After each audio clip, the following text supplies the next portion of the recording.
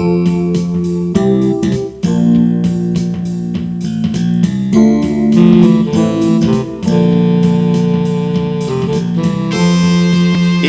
if you were to go back in time to any point, where would you go? I would go back and record the Cinema Talk podcast. Oh, that's it? Okay.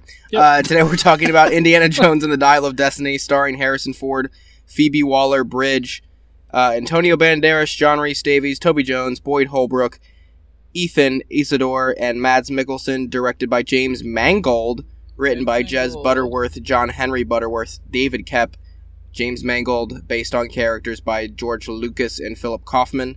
I am Ryan. I'm Brendan. And I'm Connor. And we have made it to the end. We have made it to the Dial of Destiny. That's it? This is the end of the podcast. We are never doing another podcast ever again. Goodbye. You'll never see me again. Goodbye. Whatever, like that song where she says it. But yeah, no, it is the end of the Indiana Jones series. We're recording this early, Saturday morning? Yeah. The early box office reports for this have not been very good. So I think it might have been the last Indiana Jones movie, regardless of the intention of the film. Yeah.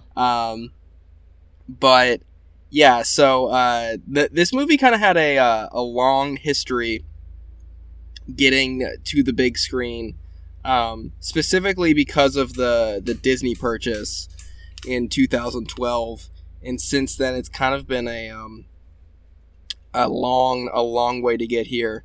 Again, remember there was that weird shit with Chris Pratt. Thank God that didn't happen.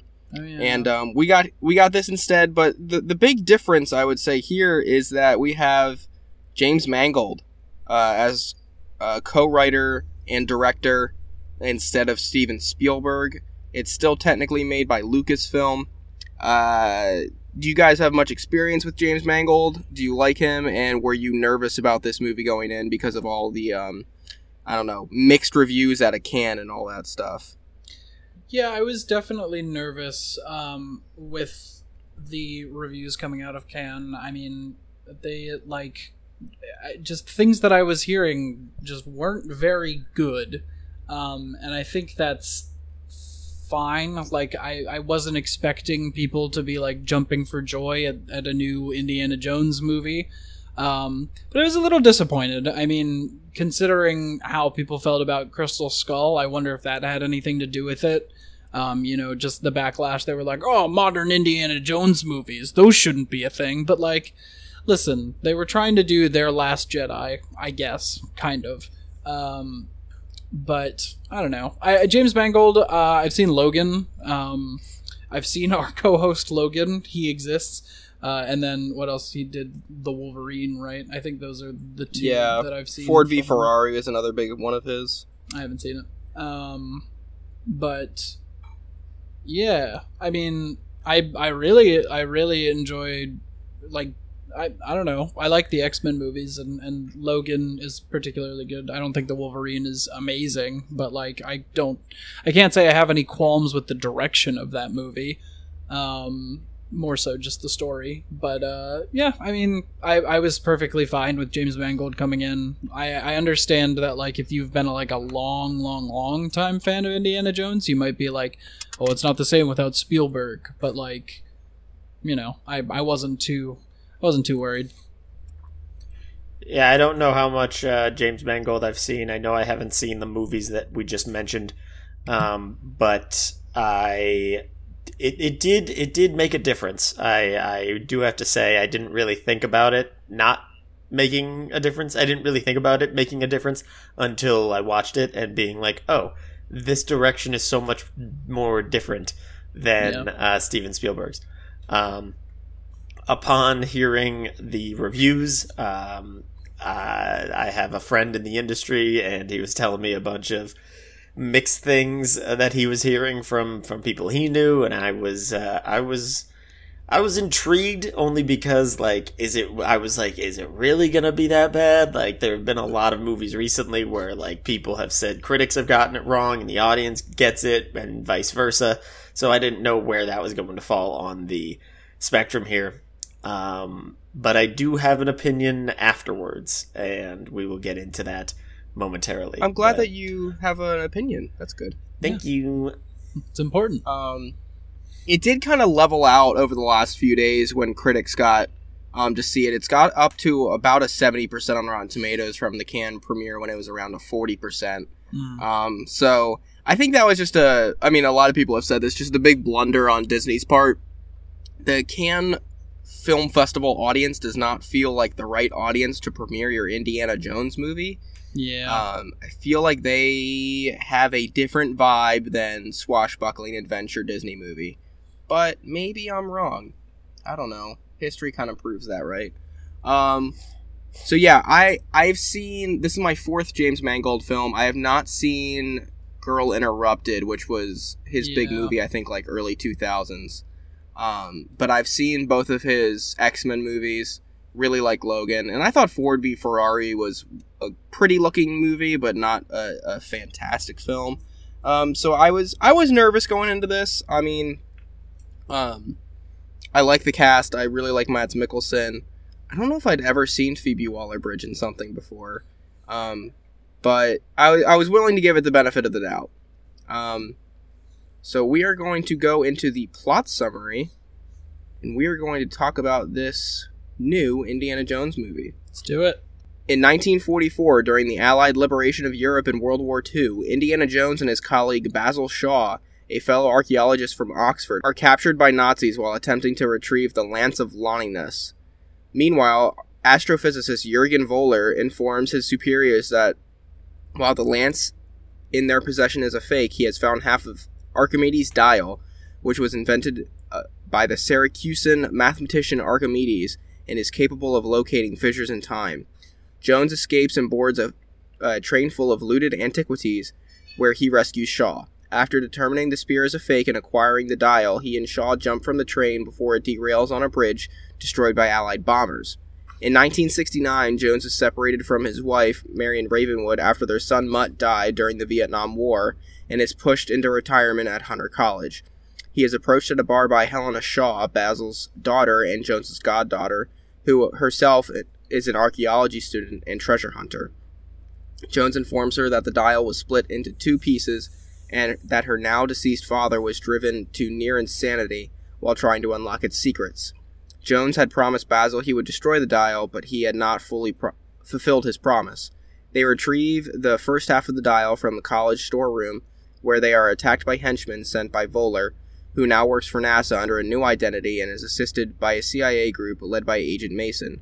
Knowing Wohler's men are after her, Helena escapes with the dial, revealing her true intention to sell it at a black market auction.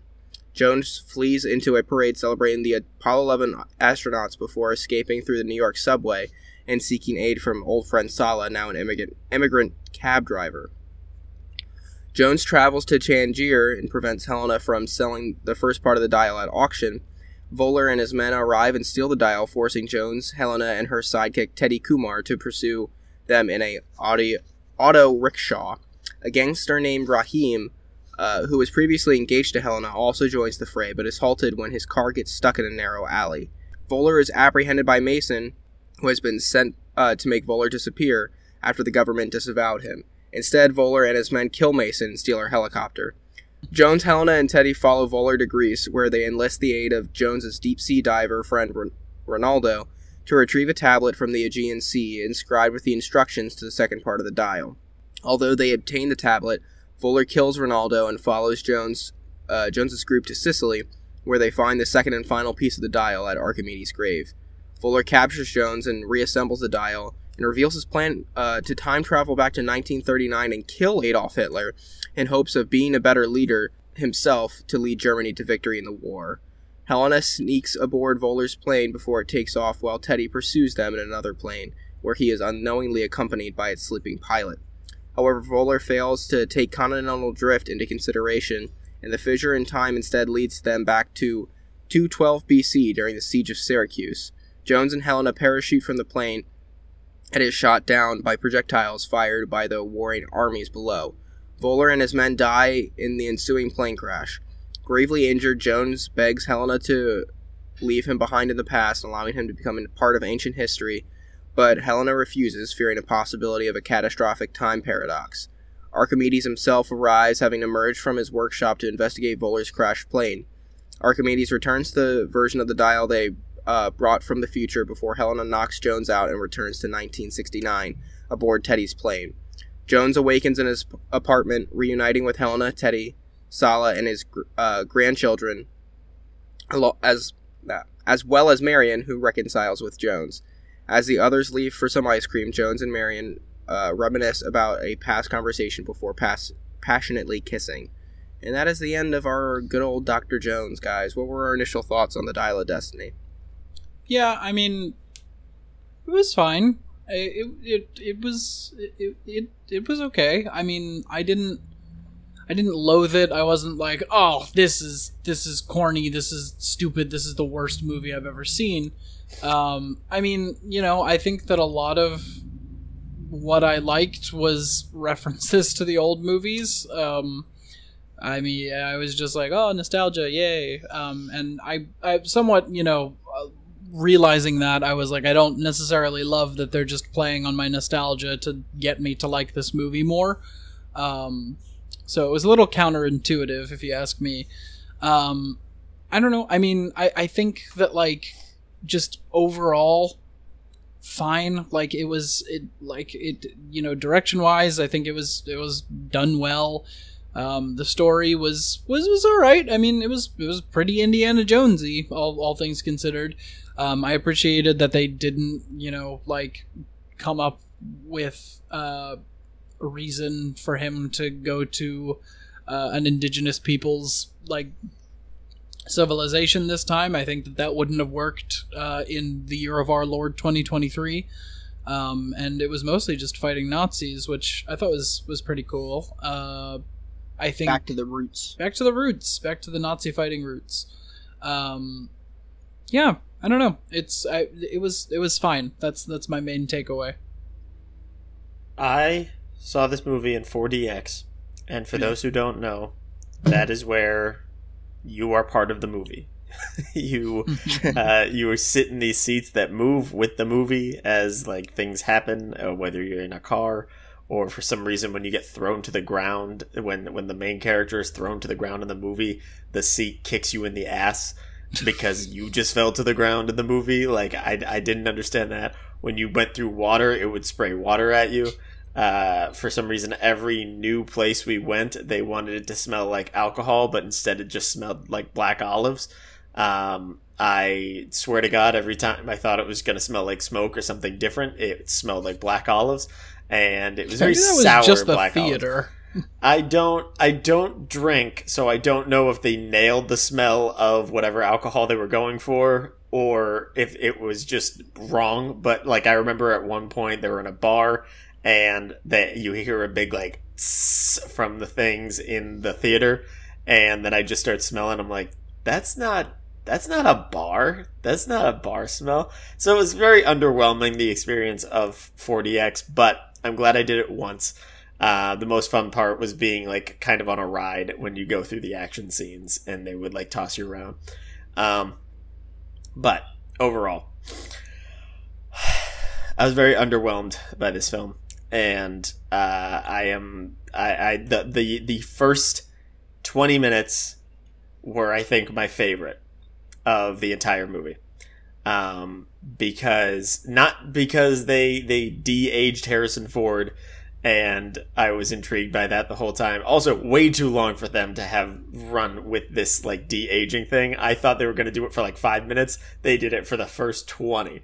And it's saying something that I thought it was my favorite bit. I just think the choreography and the action sequence itself of being on the train, love me a train movie, where all the action takes place on the train, dope start, great start. It just loses me from then on.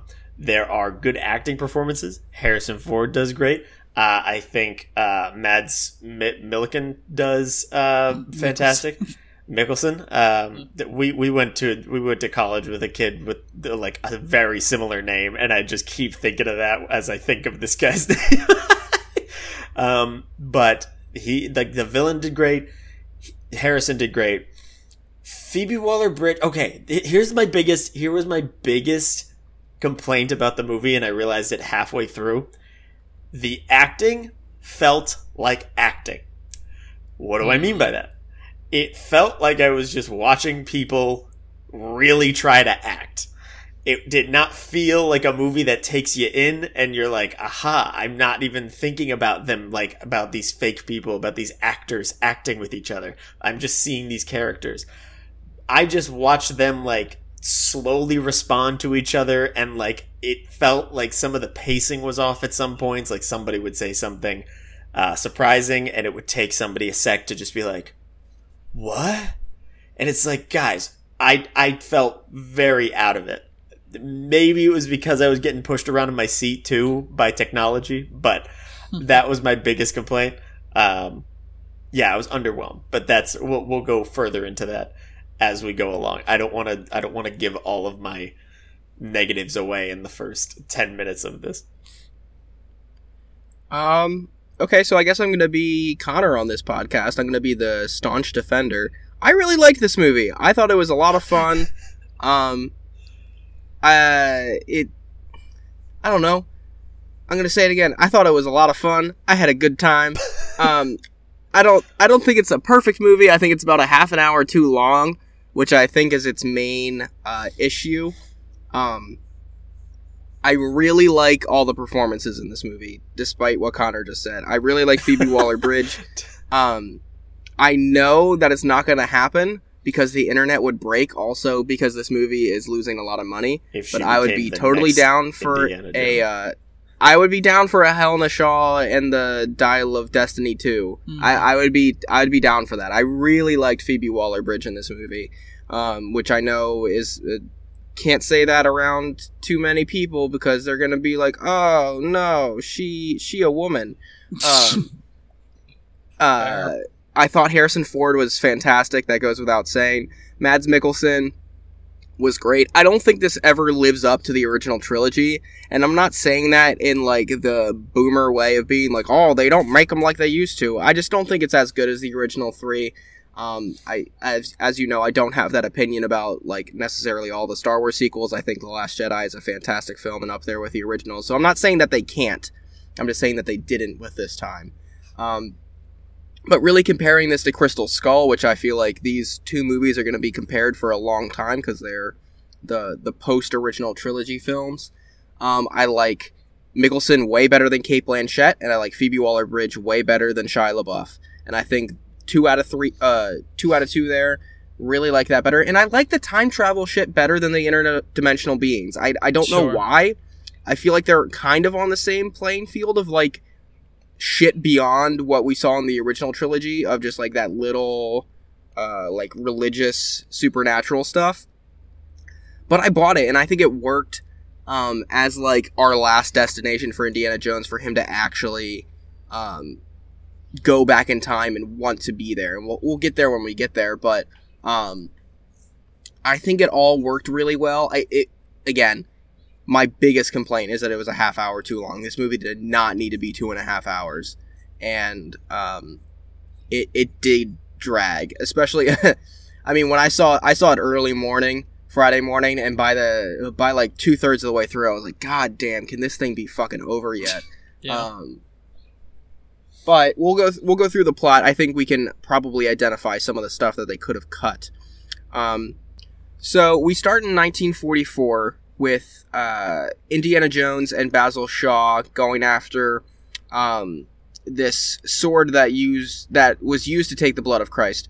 And the big thing that people have been talking about is this de-aged Harrison Ford, as you said, Connor. Mm. Yeah. I think in reality, I don't think this is a de-aged Harrison Ford. I think this is a Harrison Ford on top of Anthony Gruber's face. Right. Because that gentleman is credited with being younger Indiana Jones. So I think what we're seeing is not a de-aged Indiana Jones. I think is a gentleman who played him, the younger version of him in Age of Adeline, and can do the voice really well. Sure. Over Harrison Ford's face over That's what that they did actor. That's what they did for Luke like Skywalker. a deep fake. Yeah. Yeah, I think it was That's kind of a why. deep fake situation. It did look which I guess vaguely familiar. I do think that is better than just a digital recreation of Harrison Ford. It still doesn't work like as It's distracting as a movie. It is still distracting. I don't know if we're ever going to get to the point where this isn't noticeable. And I think that's probably a good thing because I don't want like James Dean to be in movies again and Humphrey Bogart. I just think there's something ghoulish to that. Fair. Yeah, they're dead. They died. We're done. Yeah, We're done. it's over. So yeah, I don't know if I want them to ever get to the point where they can do it very convincingly. They probably will. But just knowing. They probably will at some point. But here, it's close. Like in still images, it doesn't look that bad. But I feel like they still haven't gotten it down to the point where you're watching it and it doesn't feel like you're watching a PS4 cutscene. Sure. Or I guess for the more modern people, PS5 or Xbox Series X cutscene. But I like this. I like this opening. Like Connor said, I think the action's really fun. I think it's like a classic Indiana Jones adventure. Yeah. I think it's a great introduction to the film. And yeah, I really liked it. Yeah, I really liked this opening sequence. It felt like we were catching the tail end of Indiana Jones 3.5. I mean, you know, I think that while distracting, my main issue with the recreation was or the deep fake imposing of Harrison Ford was in the close-ups. And other than that, it wasn't too terrible for me, just because of all the other shit going on. Yeah, long shots in action, it kind of looked good. Yeah, it was fine.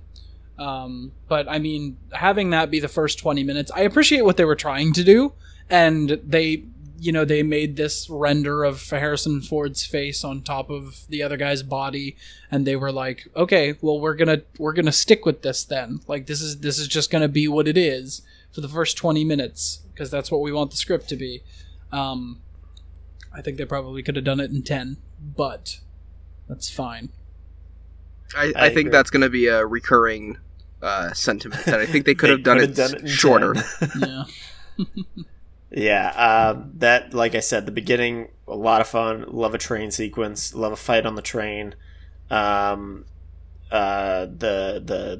where he's, I mean, it just they hit all of the Indiana Jones points, which, like, including where he's in a bind. He sees the guys coming toward him. He puts on the Nazi's jacket, and then he walks into the cafeteria and sits down next to him, and he just blends in, and they walk right past him. I thought that was just a really cool, like, very, very cool writing. After that, I mean, all the Nazis, I mean, very great job. Very good acting by all the Nazis. They were all there. They did what they had to. Fight on top of the train. Very cool. We got that little one-liner where he's like, shoot him, not me. Oh, that was good. Yeah, shot. Where he got shot in the arm. Yep, that was fun. And I think the de-aging on Mads Mikkelsen looked pretty good. Yeah, I agree with you there. I noticed it. I didn't even think he was de-aged. Yeah, I think he was. That's crazy. I just thought they added gray hair to him in the later scenes. Yeah. Yeah. They just dyed his hair. But I don't know how old he is, so I just didn't really know. He's like in his 50s, yeah. I think. He's but he looked young. Honestly, yeah. But maybe they didn't. Okay, he's a good-looking dude. What I want to know regarding Mads Mikkelsen, how the fuck did he live in, like, past this scene? Oh, yeah. He took a steel beam to the face at, like, 100 miles per hour. You're telling me that his skull wouldn't have, like, imploded? Yeah. I thought he was dead after that. And then when he came back in the future, I thought that was gonna be a main plot point of them being That he, like, like, oh resurrected. shit, he found the second piece already, and he put it together, and now he like went back in time and lived instead. It's like, but no, he also would have been disfigured beyond repair facially. Yeah. Like Absolutely. he hit that. I remember I viscerally reacted to that Me too. beam to the head. Oh, yeah. I went like, oh. Yeah. I feel like maybe that was part of the script before or something, that they were like, oh, he's a time villain already. But, like, they just didn't end up going with it because they were like, well, we need the whole movie to be this fetch quest. Yeah, also, okay, so I don't care if we get all circle jerky or whatever you call it around, like, just this movie, but I gotta jump because there's just so much I want to talk about, but I can't just, like, keep waiting for the major points that we get to. The fact that every time we talk about the dial, somebody has to be like, there's a second piece and it's somewhere else and we need to find it. They say that. It has to be 50 times in the movie. It doesn't matter which character. Somebody is going to tell us, oh, this is only one half of it. There's a second piece somewhere else. We need to find the second piece. Yeah, we know. Go fucking do it. Go we get see, it. We see the one piece you have. Go find the second one. And they don't do it until an hour and a half fucking in. I was so floored by that because it seemed every new time or every time somebody new came in, they were just like, yeah, there's another piece. Oh, we need to find that. Yeah, we all know. Why are we going over it again? Yeah, I think that's just a classic case of writers not trusting their audience. Sure. To pick up on something the first 10 times. Sure. Maybe I'm just too freaking smart. Wait, there's another piece? I just took They that don't as tell like me this. typical blockbuster filmmaking, and it didn't really bother me all that much because I'm used to being spoon-fed everything that many times in big Disney movies. But I see what you're saying, but it didn't really ever faze me while I was watching it. God, yeah, it was just kind of distracting the way that they kept talking about it. Agreed. Yeah, I get it. Yeah, moving forward from the beginning to not jump around. After that, we jump to the future, and he's still a little professor. But I it love seems this. Times have changed, and he's not as popular as he once was, and he's using a projector, one of the projectors that we remember from elementary school. Yeah, I wasn't expecting Harrison Ford with his titties out, like, within the first 25 minutes. Oh, yeah, within the first... Yeah. I was like, all right. And Dude, they played the he's Beatles, in better which shape was at fun. 80 than I am now at 23. What? I said he's in better shape at 80 than I am right now at 23. Oh, fair. I was just like, damn, Harrison Ford's still fucking jacked. All right. Yeah, he's been working out. I loved this beginning in 1969. Yeah. I love where they had his character. It's very similar to where they had Luke Skywalker, I think, in Last Jedi. I'm always Like down I for sad heroes from our past. I guess we can get to this right away, Connor. They killed your boy. They killed your boy. They between killed my movies. boy, and I was so bummed to hear that. I was like, wow, they really just gave him the fucking axe. Yep. They were like, nope, he's not missing or lost or gone. He's gone in the sky. He's out. Some writer felt really fucking proud of themselves for coming up with that one. They were like, so we can't have Shia LaBeouf in this movie. Oh, what if he died in the went to Vietnam war. War? And then that's like a plot I don't point. think that's the worst. I don't think that's the worst way to do it, though. I think the way they used it in this film is actually pretty good. So at first I was like, oh, are they just not going to address it at all? Is it just going to be that picture of Mutt next to the the triangle flag representing that serviceman died? Mhm. I was like, is this just all the reference to Mutt we're going to get, and we're just going to have to assume that he died in combat? But no, they do make it clear later what happened, and I He really does say it, which I'm thankful for. I needed to be spoon-fed that because I did miss his picture in that first scene. yeah, it's there, but it's quick. I remember the really flag. I don't remember the picture. Yeah, it was like directly to the right. Yeah. Of the flag, and I like where like I said, I like where this is at the beginning, and I like the conversation on the boat later with Helena. Yeah, that was a good one. I think this is the best they could have done with Mutt if they didn't want to recast. And I think it works as a motivation for Indy. It works as like a little moment at the end with Marion as a nice way to wrap up their story.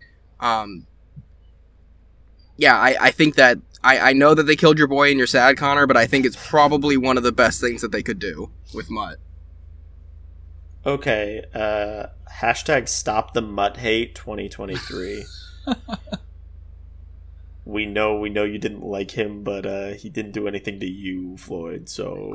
I'm not saying that I needed for him to die. I'm saying that it works in the context of this movie. If they were like, okay, we are not going to either recast or actually hire Shia LaBeouf, I agree with you. This is a good way of writing him out instead of just being like, oh, he's off in the distance and never to be seen, which would be weird. I mean, it made sense in the story, and that it's fine. It's just, I don't know. I would have liked to see what they did, but I mean, it's gone. It's done. It was 12 years ago. Meeting Phoebe Waller-Bridge. I kind of trailed off when I was talking about her earlier. I mean, I did like her, but I think some of the acting between her and Harrison fell flat at some points, which was kind of distracting to me personally. But I think she did do a good job, especially, I mean, in the role that she was given. Mm-hmm. Very, very well done. I think her character was really interesting. You know, I was really excited when they sort of brought in this, like, oh, well, you know, she's a figure from Joan's past, like, and then with the double cross, I wasn't expecting it to come from her. I was a little disappointed about her motivations, though. Like, just having her be like, yeah, I just want to sell it. I was like, oh okay. Like, sure. I dug it. Okay. I really like this because I didn't think that it was, people were like, oh, going to this movie, like, oh, she's going to be, like, replacing Harrison Ford's Indiana Jones, like, all this blah, blah, blah. I don't think she is. I think she's actually playing Han Solo more than Indiana Jones. This, like, person that doesn't care, is going to do it in for the money, has a heart of gold in the end, has a little sidekick. Instead of it's Chewbacca, Chewie. It's this Teddy guy. This kid. I just, like, by halfway through the movie, I'm like, oh, she's not Indiana Jones, she's Han Solo. Yeah. And, I really liked her character, and I really liked Phoebe Waller-Bridge. I mean, I thought she gave a great performance, and I liked all the aspects of her character except for some of her motivation, but I think that was just the writing. I wouldn't really put that on her. Teddy... Also, I think maybe I made that connection because she was in Solo, but... Oh yeah, she was. Yeah. I keep forgetting that. I didn't know that. Yeah. She plays the robot. She's L3. Yeah. The robot that the fucks one who has Donald sex Glover. With, yeah, I was going to say the robot sex with Donald Glover. Dong Lover 83. It's a weird thing. So, still a really fucking weird plot point for that movie, but moving on. We also, I mean, like, it's not for a little while after this, obviously, we get the chase scene, but we also get Teddy. I don't know if y'all want to talk about what you thought about his performance. Sure. Okay. Don't even bring up Teddy right now. I'm about to be on one for the people that chase them in this chase scene. So I want to get this out of the way before we talk Teddy. Okay, sure. Let's do this first.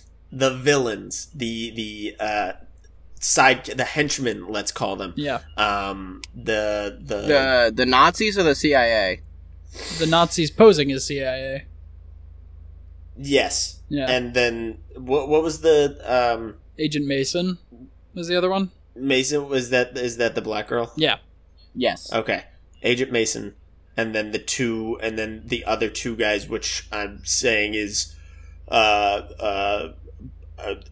Boy and Boyd Holbrook. Let's call him Thwomp and Trigger Happy. Yeah. I'm calling the guy who wanted to shoot everybody Trigger Happy, and the guy who was just a big brick wall is Thwomp. The fucking trigger-happy guy, I didn't realize this, but he plays the demon in Sandman. And I was like, oh, that's why I fucking want to punch you in your stupid face.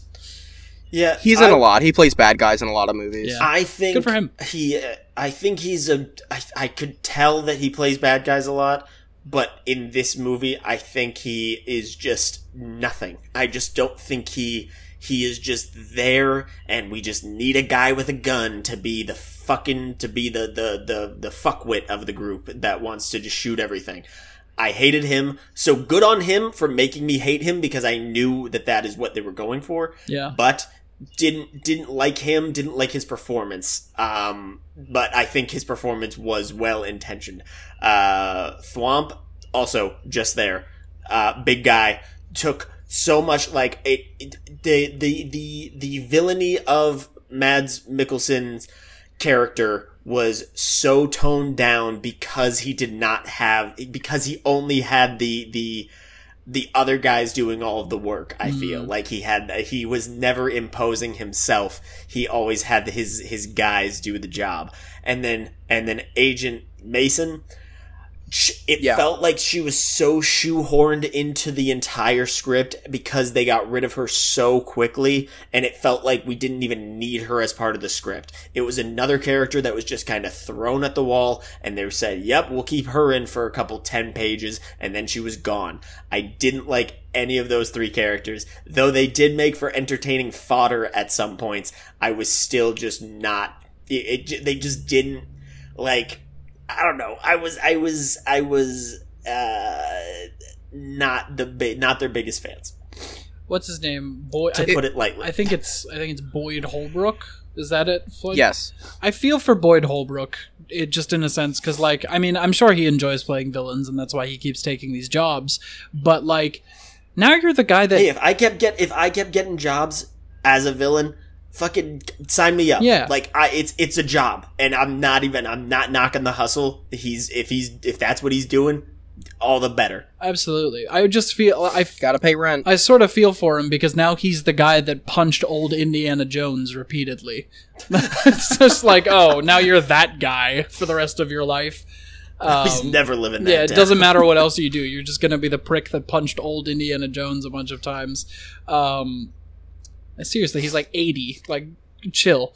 But yeah, and I don't mean to blame these actors either, as they are. As I think it is more a problem with the quality of the script that these three characters existed at all, and they existed to just kind of fill in gaps that I felt could have been kind of passed or run through with a little better writing. They're just generic, is I think the issue. Yeah, I think that's definitely true, and I sort of am annoyed with how they used Agent Mason's character, because like I was legitimately interested as like, oh, why are the CIA working with like Nazis? Like, how did this even come to be? But like they sort of killed her before we got any real explanation to that, other than just like, he's a Nazi and he infiltrated the American government by working with NASA under a fake name. It's like, okay. No, I don't think he infiltrated. This is going to a real thing that happened. Oh, you're going to talk about... just took a bunch of German scientists and just used them in America. God, I love Oppenheimer. Yeah, we're going to be getting to Oppenheimer. Side note, it was Barbenheimer. Can't wait. Yeah, I was going to say, side note, we will be... I don't know, did you guys... my theater knew. They played the Oppenheimer and Barbie trailers back to back. Did you guys get that? Yeah. I didn't get the Barbie. I just got Oppenheimer. Oh, I got both. And they were back to back. It was others. Barbie, then Oppenheimer. Yeah. Did you guys see the trailer for The Creator? No. I don't think so. It's John David Washington in what looks like a mix of Tenet and 65, and I'm so mad. I do not. Yeah, Brendan's eyes just lit up, and he just ran around his room kicking his heels in the air. I'm so giddy right now because he's so excited for 65 too. Yeah, 66. Yeah, I'm just. Yeah, well, sorry to get sidetracked. That was just a trailer that I fucking despised. I was like, what are we doing here? Speaking of what we're doing here, Indiana Jones. Yeah. So, I think this this works as a betrayal here in the beginning when we get reintroduced to Helena. Sure. I was surprised. I did not see this coming. The action scene is good enough. I think you're right about the henchmen. They're generic. There's nothing particularly interesting about their characters. That being said, I still really like this action sequence. I love the stuff on the chase scene was very cool. Yeah, the chase scene through the subway was really cool. He went through the in parade. the subway. I mean, like, I love the moment I when forgot they're about that. chasing him through the parade crowd. that was cool. And Boyd Holbrook just shoots the gun and everybody goes down but Except him. for I him. think that's just like a really cool image. Yeah. Most of this, when the action is going, it's really well done, really entertaining. It's just there's just so much generic stuff in between, Right. that if you're gonna make a 2.5 hour Indiana Jones movie, give me those 2.5 hours honestly between Helena and Indy instead of this inner machinations between the Nazis and the CIA, or give me more of Mads Mikkelsen and give me more of his motivation. I like the twist later that he's like, no, I'm going back to kill Hitler and be a better Hitler myself. Insane. Give me also. more than just, yeah, like, but give me more of his character. I just feel like this movie doesn't use its time super well. If you're, like I said, if you're gonna make a 2.5 hour Indiana Jones movie, make me feel like I'm getting this big fucking epic journey with these characters, and it didn't quite feel that way. It just felt like a padded, normal Indiana Jones movie. Yeah, I think two things. I think we get like 3 separate chase scenes throughout the course of the movie, possibly 4, depending on what you count as a chase scene. But like, I was gonna say 4. yeah, which I just think is like, you know, they saw in the other movies, they were like, people really like those chase scenes, huh? Why don't we do 4 of them? But also, just a random little side note thing that I noticed. He got on the subway at 59th Street, which is Oh, here we go. Columbus Circle. Mr. Brendan lives in New York. But he got off at 51st. So in that time where he was riding the horse, like just being chased by the subway, he rode that horse for 8 blocks before he like actually got off. Okay, Grandpa, let's keep going. I thought it was pretty funny. I enjoyed his little one line where he's like, he like ditches the horse. He's like, the subway's faster. I thought that was good. Yeah, that was yeah, cute. I think I laughed out loud at that one. I definitely did. And again, Harrison Ford goes without saying, he's fantastic. Yeah. He, I don't know if you guys have seen any of his modern work. Every podcast that we've done, I want to make goes it without saying.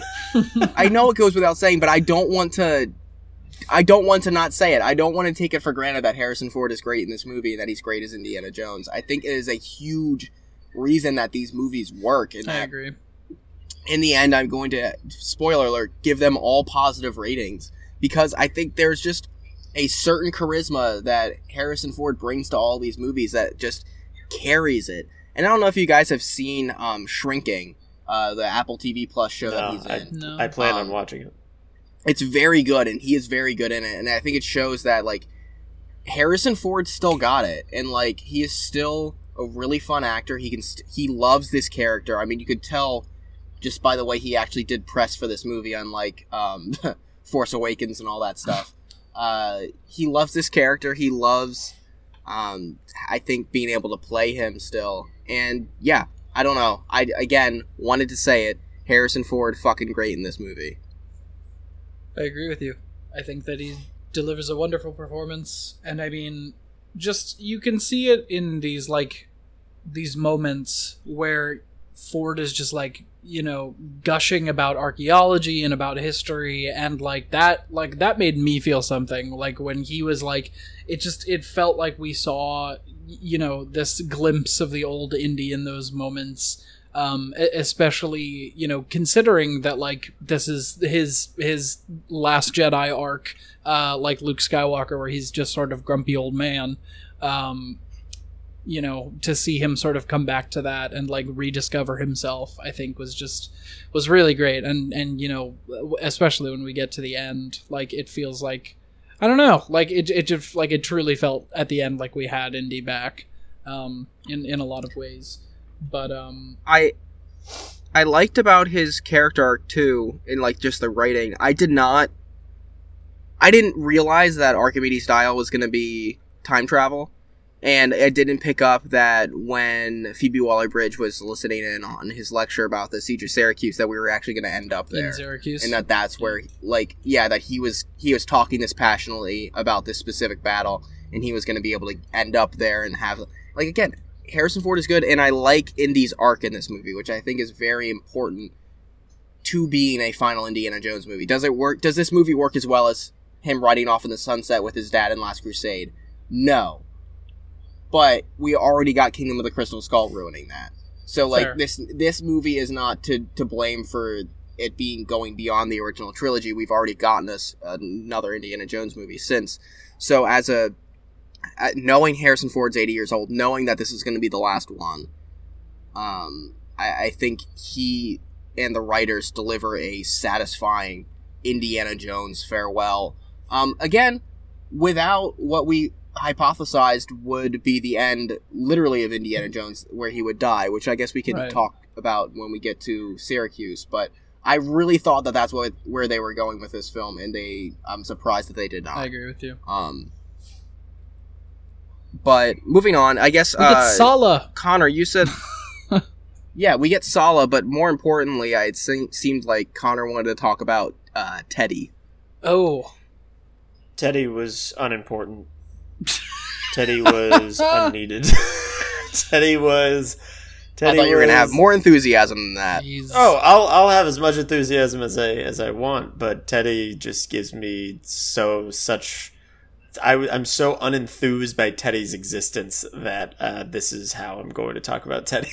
Listen, it felt like they were trying to add short Helena's short round, and it just didn't work. Mm-hmm. He was there, and like he's a little pickpocket, cool, and he's Same Phoebe origin Waller-Bridge's sidekick, but I felt nothing to him. Like, and I'll say this. Think about why she at the end said, you need to go get in that plane and you need to fly and go, like, because we need to catch them or something. And then she herself still caught up with the plane, even though he had the plane going, and all of a sudden we had that other guy who was in the plane with him. And then I knew exactly what was going to happen. They were going to crash the plane. They were going to have to like jump out, and then they were going to have to use the plane that they brought in. They just so happened to follow in with that plane, like, so they had a way to get out. There was no reason in the beginning for them to even have that second plane, but the writing, was you said the so reason overtly. right there. You needed to be able to write your way out Pretty of the much. history. I mean, that was like they also could have just. It is what it is. I mean, for the character being worse short round and also like not, having the planes be the issue. They also could have just changed how the Dial of Destiny works. Like, I get that it's like a compass, and that they were like, he didn't account for the what is it, the continental drift. He couldn't have known. That was awesome. Yeah. That I loved. That writing was fucking dope. It's cool. I didn't even think of that. Continental drift. Over time, it fucking changes, and they didn't know it was gonna change. So, we're going somewhere else. I was like, oh, fuck, that's a complete twist I didn't even expect. And then... But that wasn't even the real twist, though. Well, yes, I know, but it was still a twist because it was unexpected. And I thought it was going to go somewhere else, but then we got flipped on its head again, where it was just like, wait a minute, he wanted us to come back to his place at all. And it's like, oh shit, that's an even cooler twist. But on top of just like, that section was sick. Like, that section, that part of that piece of writing, great part. Like, I was actually intrigued. A lot of what was in between that part and like the very beginning was very muddled for me. Like, a lot of, like, the horse thing, I will remember, but then, like, other chase scenes, it's like, okay, we're in this place, and I feel like I had seen this chase scene before. I feel like we get in these cars, and we're all chasing after each other, and people get cut off, and they hit shit, and then they explode, and whatever. but it happened like so quick and fast paced and stuff that I just kind of like, I sat there and I was like, okay. And even though my seat was moving with the entire thing, I felt like, I don't know, not attached to it. And that's what made me, that's what made the movie kind of lackluster for me, was watching what I thought what I thought should be making my brain go like, whoa, look at that. Oh, look at this. And bam, look, explosions. But it was purely sound and visuals that I just sat and watched. And that was a bummer for me. And maybe that was just a me thing, but that's just how it happened. I think what it comes down to, the more we talk about it, is I think just the second act is too much. It's too long. Yeah. Because I really like the third act, despite the the contrivance you said about the planes. Everything once they get to that cave, and there's the water displacement thing, and the climbing. I just, all that shit. Once from there to the end, I think is great. Oh, the water displacement? I love that bit too. Yeah. Yeah. I think everything from that forward is really, really fun. Did we need the middle? Not as much. The diving scene, really scary because I'm terrified of drowning. And I liked the callback to snakes with the fucking eels. But it's a little long. Again, adds to this 2.5 hour length. Yeah. Kind of unnecessary. But I really this movie is exciting once it gets to this last third. Mangled, I think, for the most part, lives up to Spielberg in a way that I think this is better than Kingdom of the Crystal Skull. Again, I don't think this is as... Yes, I think, Connor, that's a hot take for you and not many other people. I don't think it's a hot take at all. I think it's a wrong take. No, I'm kidding. I think it's a take. I disagree, but I mean, yeah. What are we gonna do? I don't think James Mangold is anywhere near Steven Spielberg in terms of quality of filmmaker. I don't think he would say that he is anywhere near Steven Spielberg as a quality of filmmaker. But I think the last third of this movie just feels like an Indiana Jones film. Sure. And is exciting adventure. Like you said, when they're going up in the plane, and he has Indy, and he's, taunting him about being wrong, and then they go through the portal. Again, I can't tell you why it doesn't feel like it should be on the same plane as interdimensional beings, being able to time travel back to the Siege of Syracuse, but it just feels like it fits more with Indiana Jones, probably because it's history-based instead of alien-based, right. Because it's like, oh, we're going back in time, thematically, we're going back into history literally, instead of being like, oh, there are aliens. And aliens are real. I know that's just a personal preference thing, but I think in terms of the Indiana Jones series, I think it fits better with the other original 3 movies. They're little supernatural stuff compared to the interdimensional beings. But again, I know that is a personal preference. But again, everything in this last third works. Mads Mikkelsen, I love his line delivery when he's monologuing. He's like, Hitler did it wrong. I could have done it better. And it's like, oh, shit, he's like smart Hitler. Oh, no, smart Hitler. I think it's crazy that, like, his whole arc was that, like, and he has this line where he's like, it's the end of history or something. And I was like, oh, that's why he's the final Indiana Jones villain. Because he's trying to end history. And that's what Indiana Jones has the biggest problem with. I think that's fine. You're giggling, but I think that works. No, I do. I think it works as well, but I just thought that, like, as a concept, that's kind of funny. It's just like, oh, the famous historian, his final enemy is the guy that wants to end history. But are we sticking towards the end, or are we circling back at all? Because I do have to say that there was a guy in the Tangier bidding auction scene who looked exactly like Borat, and it made me laugh very hard because I did not notice that. Oh, it's Borat. Hello, Borat. Yeah, I think I remember who you're talking about. No, I do want to stay somewhat close to the end, unless there's other stuff that you guys want to talk about. Real quick, Mads Mikkelsen has been in fucking every franchise at this point. I can't think of a franchise that this motherfucker has not been in. And I love Mads Mikkelsen. I don't know if you guys have ever seen Hannibal. I think he is better than Anthony Hopkins as Hannibal Lecter. I believe it. I know that might be a hot take also. that series is fantastic, and I highly recommend that to anybody who thinks that Mads Mikkelsen is just a generic blockbuster actor at this point, and his work in smaller independent European cinema. But I think he does what he can. I think Voller is a good concept of a character, but again, like I said, they never give Mads Mikkelsen the meat of a character that not a lot of substance he could have used. I agree with you. Because he's definitely a capable actor. Oh, quick thing before we hit the ending. Do you think Antonio Banderas owed Harrison Ford a couple a favor? Because he was don't in know this why movie he's in this for movie. less than 10 minutes. I don't know why. I truly, when I saw him, I was like, that can't be Antonio Banderas. It looks like him, but it can't be. Is. And then I looked it up. I looked it up real quick, and there he was. And I'm like, oh. And then 10 minutes later, he was out of the movie. I said, oh, okay, so he didn't need to be there. I know he's not as big of a star as Antonio Banderas. I felt the same way with Toby Jones. I was like, oh, I thought he was going to be in this movie more when I heard he was in this. But it was just like, oh, he's in it for 2 scenes, and then he moves on. Yeah, I mean... Or in both cases, they die. I think Toby Jones does a good job in his little flashback. I thought that was really interesting to sort of illustrate the history there. Oh yeah, he was good. Yeah, I like that. I like those scenes. Also, but after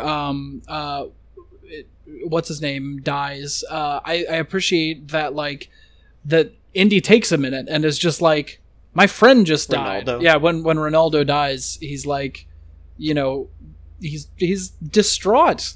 He's... And that's a good moment, I think, of him, kind of parenting Helena. Yeah. Where she's like, oh, this was, a great fun adventure. And he's like, no, my friend just died. And, the real, human element of that. Maybe even that we didn't get, we complained with Temple of Doom. Yeah. When Han died. Yeah. We didn't get that moment. I think maybe that's an older Indiana Jones looking back and be like, no, that wasn't fun. My friend died. My friend was just murdered. I think that was really good.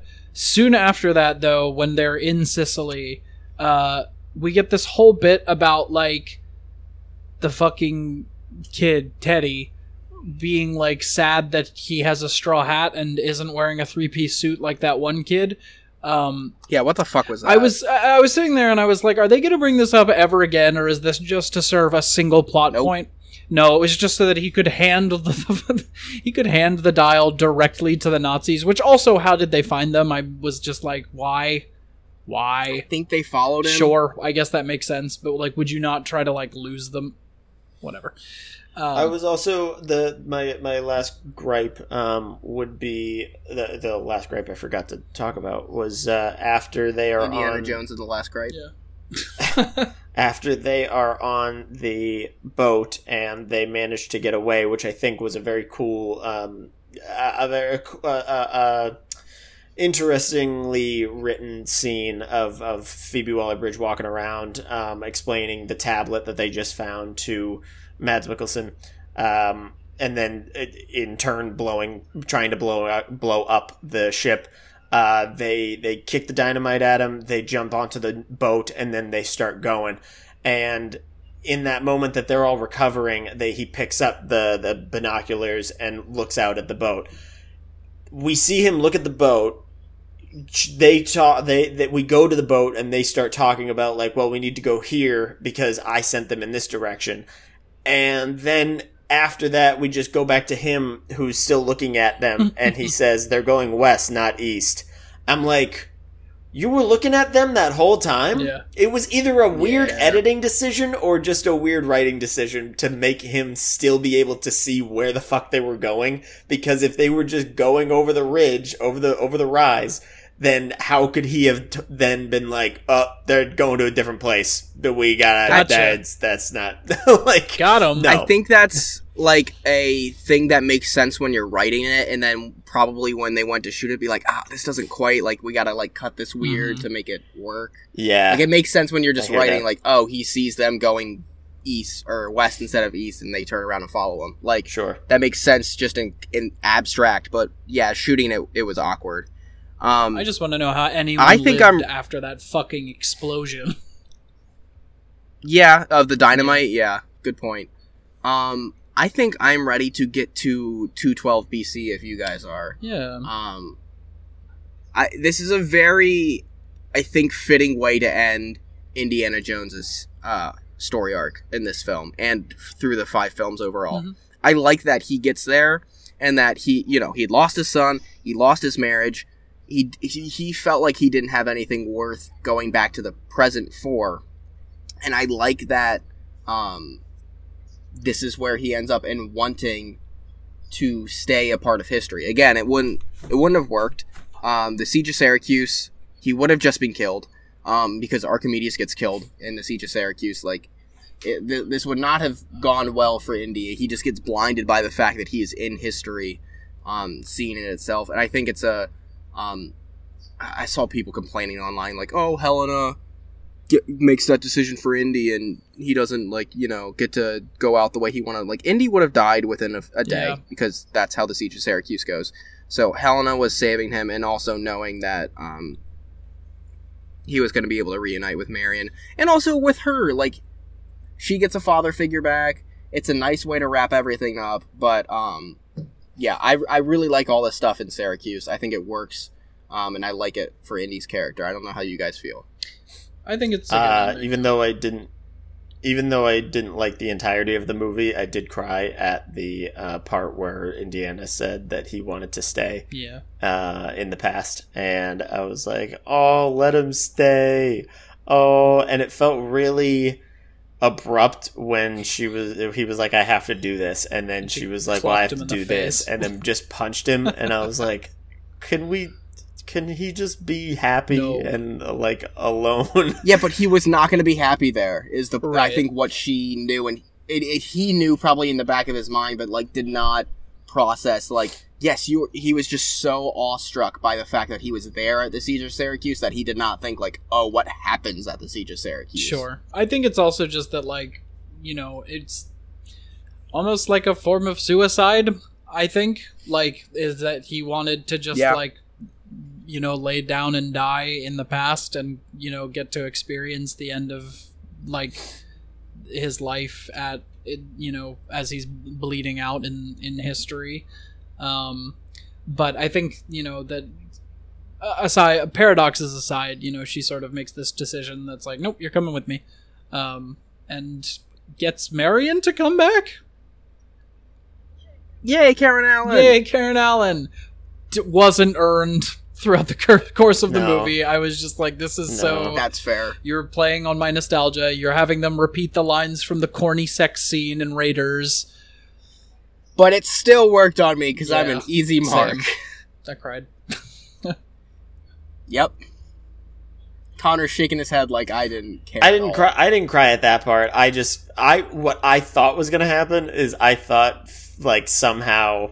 They took the fucking dial and she went back in time to the part that he said he wanted to go back in time to, which was making sure that his son didn't go to war, so that when he came back to the present day, he was still in the same apartment, but he lived with his fucking mutt came back in and he was alive the whole time. And Marion came back hey honey, we are together still because I love you. I was like, whoa, what's gonna happen? But all that happened was she was like, I'm getting groceries and we can kiss a little bit, and I'm like, okay, all right, end the movie now. It's time. They did rather abruptly, and they did rather abruptly. Thank you. I thought the same shit. I'm like, wow, that's it, because it kind of just went. And that's it. Yeah, pretty much. You're done. there was no falling action.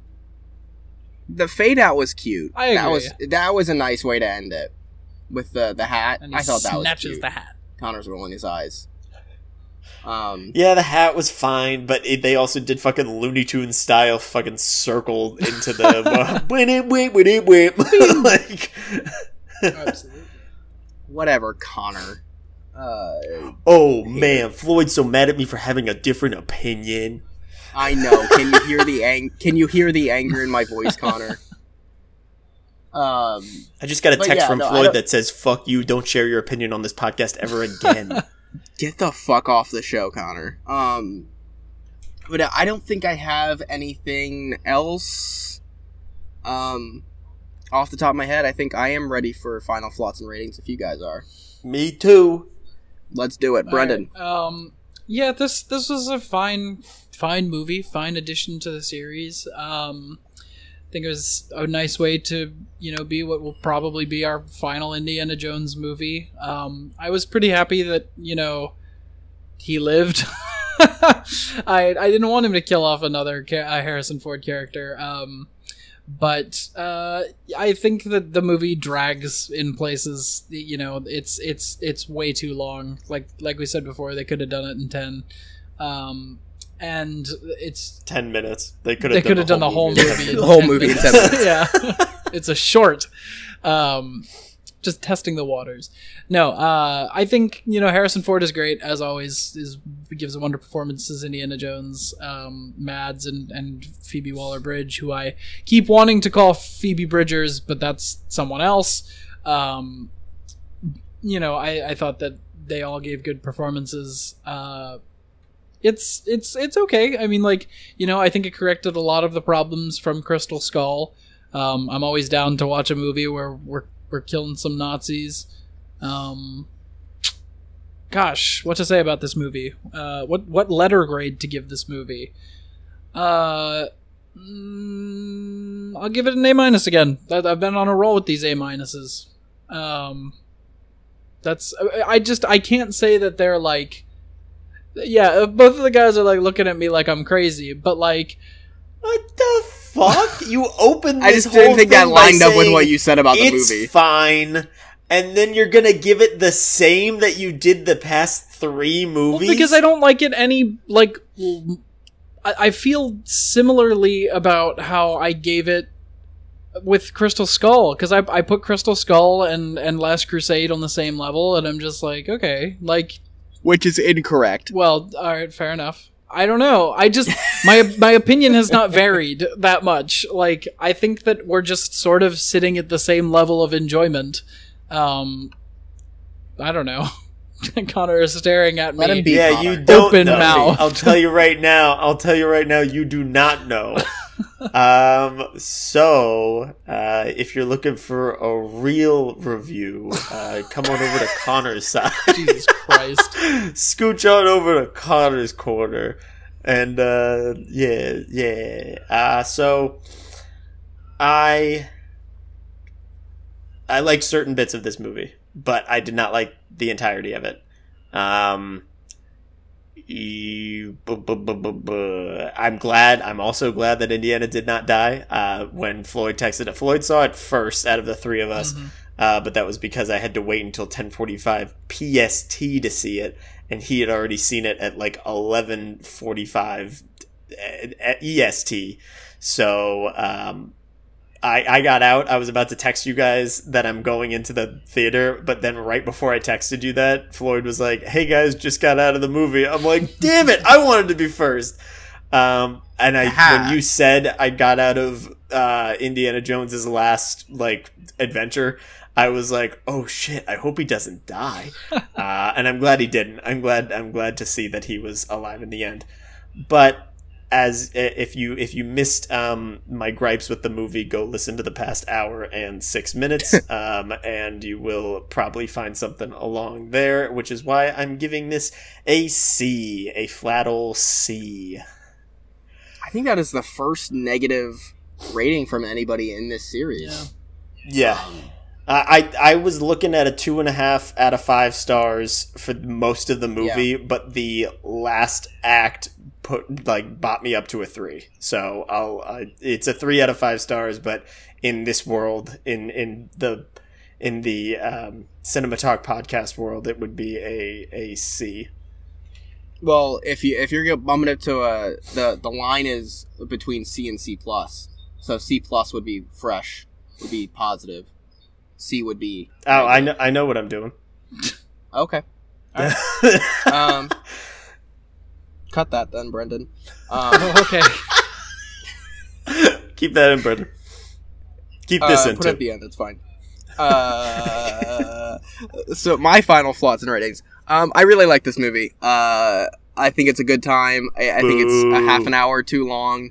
Boo you, Connor. I think this is the first That was time. Brendan. I think this is the first time that we've had anyone boo someone's final thoughts and ratings on the show. This is an episode full of firsts. All right, fair enough. Harrison Ford, great. Phoebe Waller-Bridge, I think is fantastic. Give me the Helena Shaw movie or Disney Plus show that we're never gonna get. I'll watch it. Maybe. Mads Mikkelsen is a good enough villain. I like his plan in theory. I think in the movie itself it doesn't work fantastic, just because I don't think they give him enough to do writing-wise. The action's a lot of fun, and yeah, I think this is a satisfying goodbye to Indiana Jones. I don't think it's better than The Last Crusade as a goodbye to Indiana Jones, but if we're going to be doing these legacy sequels later, might as well have them be good. And I think this is better than Crystal Skull. So I'm going to go with a B+ for this film. If I'm just going to real quick rank the Indiana Jones series, as we like to do at the end of a long series. Oh, I didn't know we did this. I'm going to go Last Crusade 1, Raiders 2, Temple of Doom 3, Dial of Destiny 4, Crystal Skull 5, with the caveat that I think Temple of Doom is the most fun adventure, but the racism knocks it down to 3. So are we going in reverse order then? So it's Connor's? Yeah. Gotcha. Oh, what the fuck? Okay, so mine is Raiders, The Last Crusade, Crystal Skull, Temple of Doom, and Dial of Destiny. Wrong opinion. Boo! I'm booing you saying wrong opinion. I guess from worst to best. Yeah, now Brendan has to actually put his fucking words to use. Brendan has to think because here. instead of being like A- to A- to A- They're to all A- A-minuses. to A+. Yeah. I'll go. I think I know what's going to be first, though. I think it's probably the A+ one. Perhaps. So in last place, I think we have Crystal Skull, then Dial of Destiny, then Temple of Doom, Last Crusade, and Raiders. Although Temple of Doom we all is have variable. Similar rankings. Yeah, I mean that's the thing, is that like those bottom 3 are variable for me, and I'm just like, I mean, it could change on the day. Like it's just how I'm feeling right now. We all agree that the best 2 are Raiders and Last Crusade. Absolutely.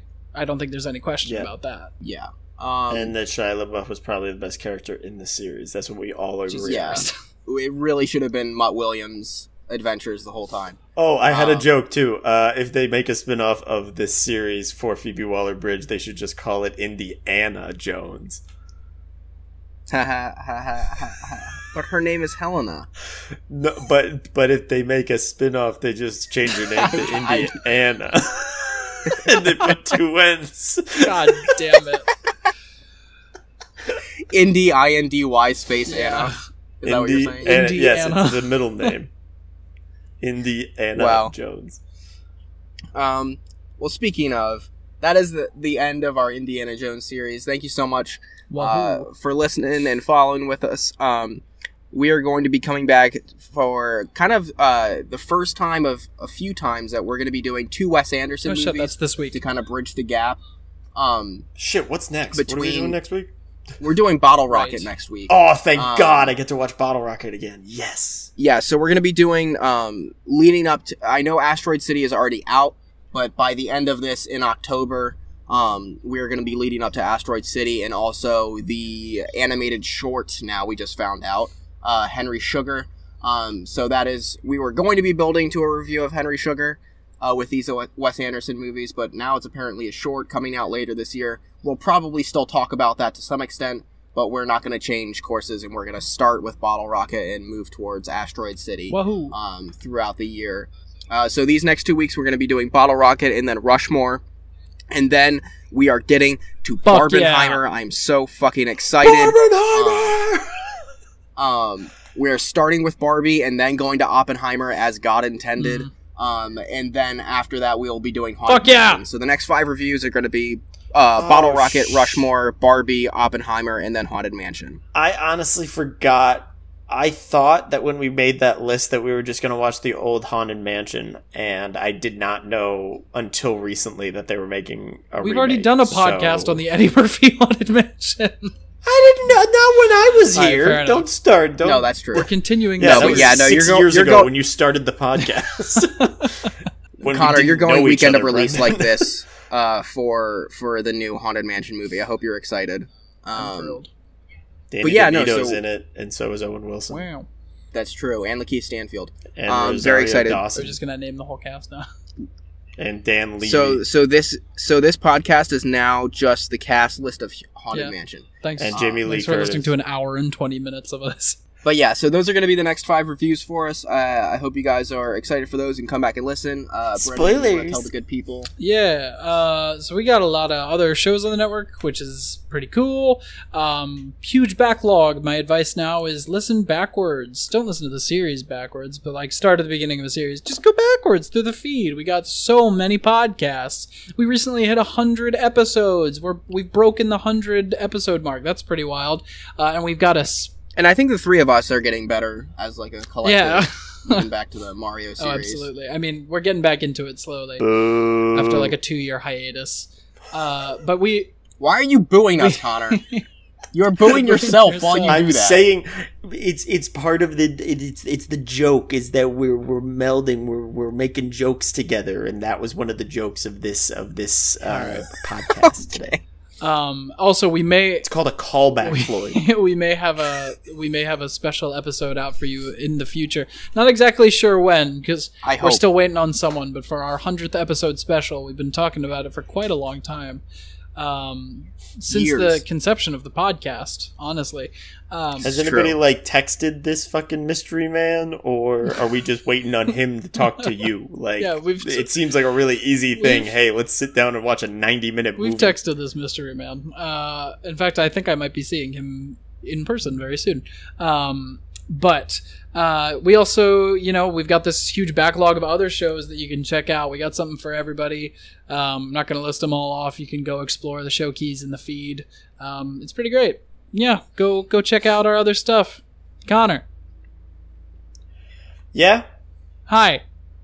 Oh, wait, sorry. I forgot to talk about our social media. We also have social media. You can find us at Twisted Mug Media and on YouTube at Twisted Mug Media Network. Check that out. Connor. Yo. It's time. It's time. Yes. Okay. All right. Walks into kitchen, grabs a pot, Uh-huh. fills it with water, puts it on the stovetop, starts boiling the water, takes out spaghetti, cracks open spaghetti, places in boiling water, waits 11 to 12 minutes, stirs. Stirs consistently. Takes pasta out, strains pasta, puts spaghetti in bowl, starts eating pasta. So me and Brendan have a video game. Don't mess me up.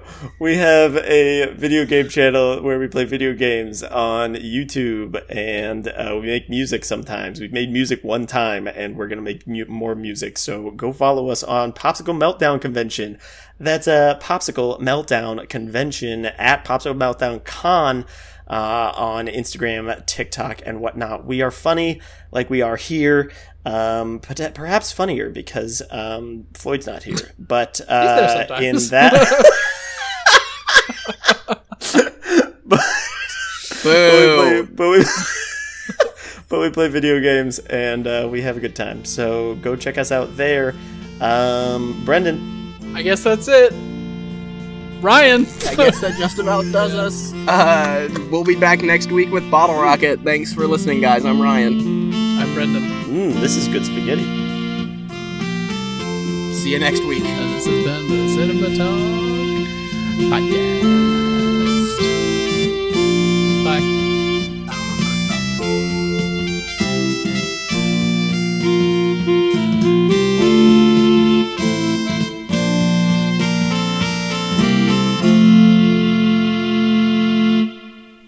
Were captured by Nazis while attempting to retrieve the Lance of Londoners No are idea. captured by Nazis. I'm just gonna say it confidently and move on. Take it again. Our captured people are talking about with this is the de-aging technology they used. But actually, I believe if you look at the cast list, I don't think this was actually Harrison Ford. I We think have lost. this was Floyd. hold on, let me pull up his name. Look Hoping at that his he'll... face on the screen. He's just looking.